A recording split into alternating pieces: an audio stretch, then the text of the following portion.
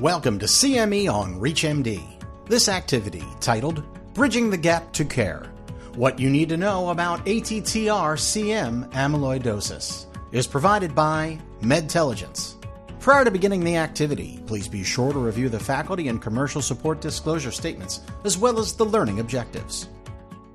Although previously thought to be a rare condition, amyloid transthyretin amyloidosis with cardiomyopathy, or ATTR-CM, is increasing in incidence. This is due in part to heightened awareness among clinicians and the availability of diagnostic imaging. So what strategies do we use to diagnose ATTR-CM? And what are the latest treatment options available? This is CME on ReachMD, and I'm Dr. Mazen Hanna. I am Dr. Marianna Fontana. So Marianna, let's take a look at the epidemiology of this disease. What do we need to know about the prevalence of ATTR-CM and its impact on our patient? Thank you very much, Mazen, for your question. So ATTR amyloidosis is emerging as an underdiagnosed and underrecognized cause of heart failure. So in ATTR cardiomyopathy, what happens is that there is a protein called transthyretin, which is normally produced by the liver, but in various conditions, it misfolds and then it deposits as amyloid into the different organ and tissues. And at the cardiac level, it deposits at the level of the extracellular space, and it causes heart stiffening with systolic and diastolic failure and increase in LV mass, leading to a typical restrictive cardiomyopathy. And this is associated with significant reduction in the overall survival of patients affected by this condition, and also significant reduction in the quality of life and function capacity. There are two main types of ATTR cardiomyopathy. Wild-type ATTR cardiomyopathy, where the TTR gene is in its wild-type form, and hereditary ATTR cardiomyopathy, where the TTR gene presents a variant. The most common variant in hereditary ATTR cardiomyopathy is the B122Y, which is present in up to 4% of patients with Afro-Caribbean origin. So it's extremely important to be aware of the disease, especially in specific ethnicities. ATTR cardiomyopathy remains a significantly underrecognized and untreated cause of heart failure.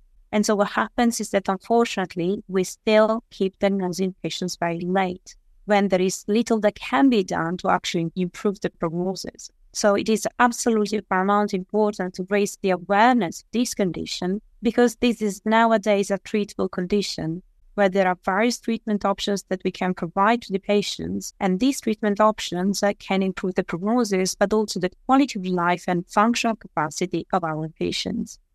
Thanks, Marianna. I would agree this remains an underdiagnosed condition. And as our population ages, there will be more patients presenting with wild-type ATTR cardiomyopathy as the prevalence of this disease increases with age. And furthermore, as far as the hereditary ATTR-CM, here in the United States, the most common variant we see is the Val-122 ILI variant, now named Val-142 ILI.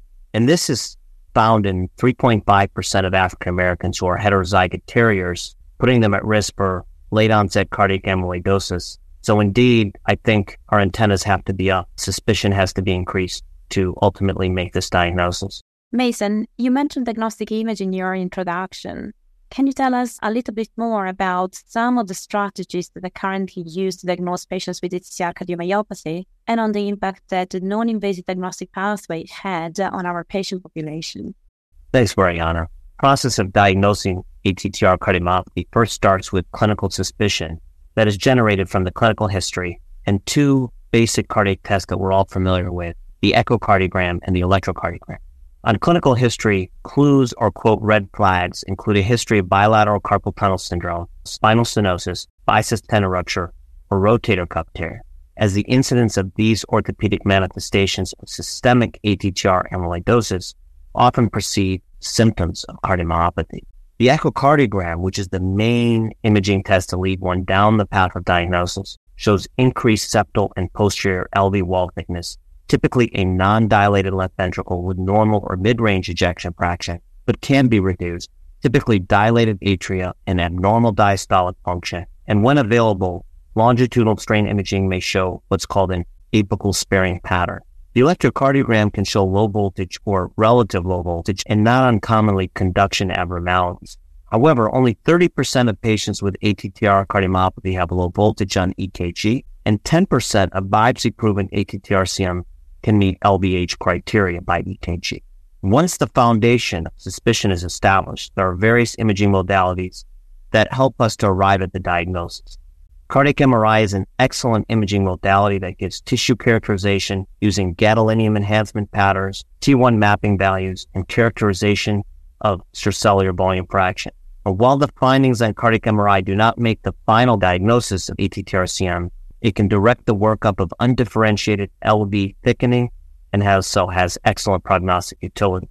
Now, up until a decade ago, we had to confirm the diagnosis with an endomyocardial biopsy. What has revolutionized our ability to make the non-invasive diagnosis of ATTR-CM without an endomyocardial biopsy is an imaging modality called bone scintigraphy.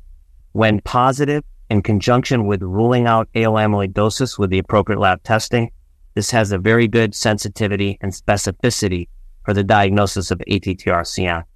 It is important to note that anytime there's conflicting information, an endomyocardial biopsy is still necessary.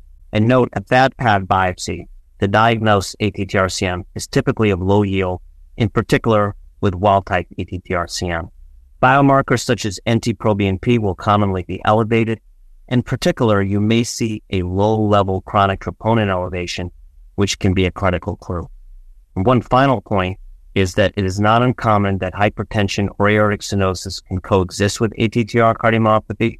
As such, the presence of one or both conditions should not dissuade one from pursuing the diagnosis of ATTR-CM, should there be factors that raise suspicion, such as in the history, the electrocardiogram, and the echocardiogram and/or cardiac MRI findings.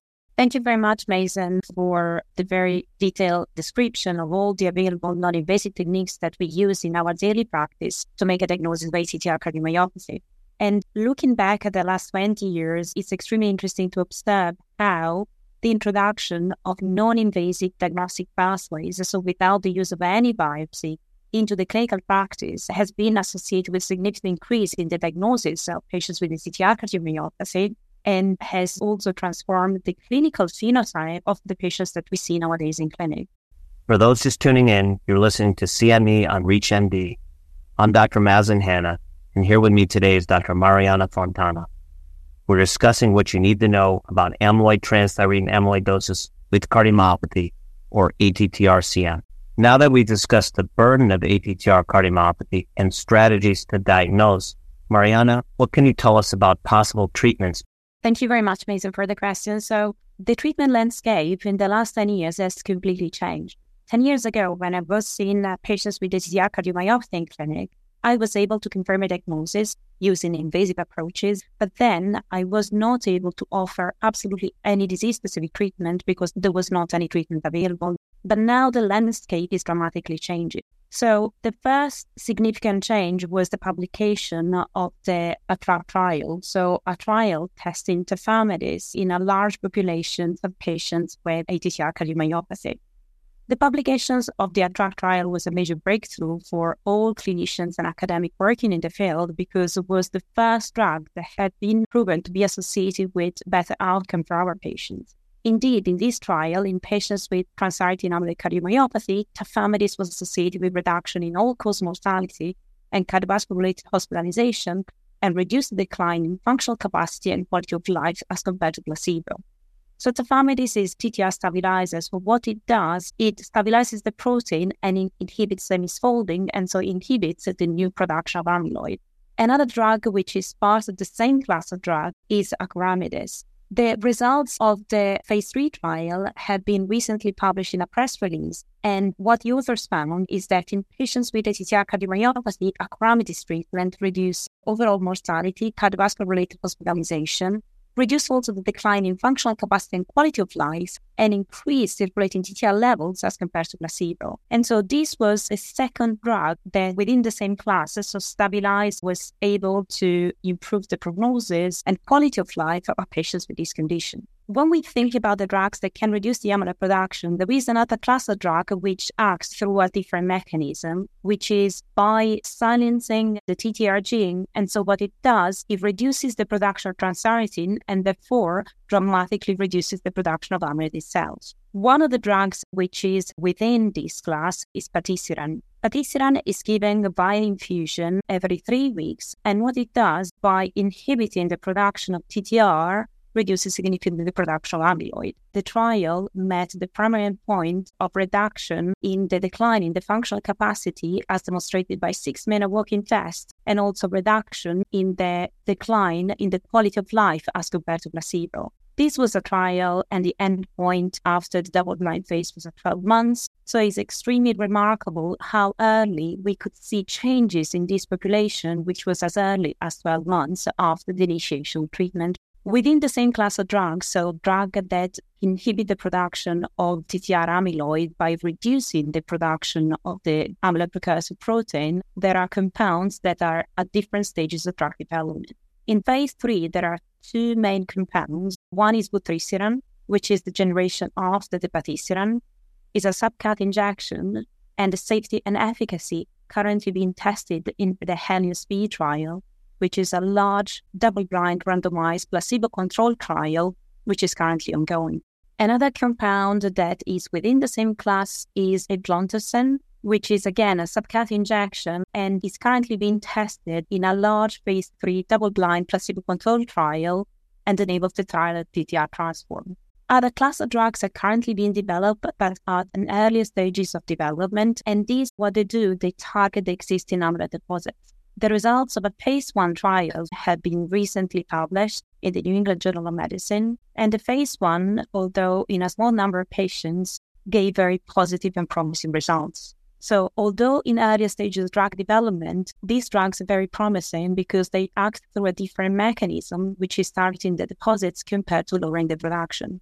And it's very likely that in the near future, like a fast forward in 5 to 10 years, we will be able to actually use a combination of drugs where we have a portfolio of drugs targeting different mechanisms in the pathophysiology of cardiac amyloidosis. So some drugs targeting the production, others targeting the stabilizations, and others targeting the existing deposits.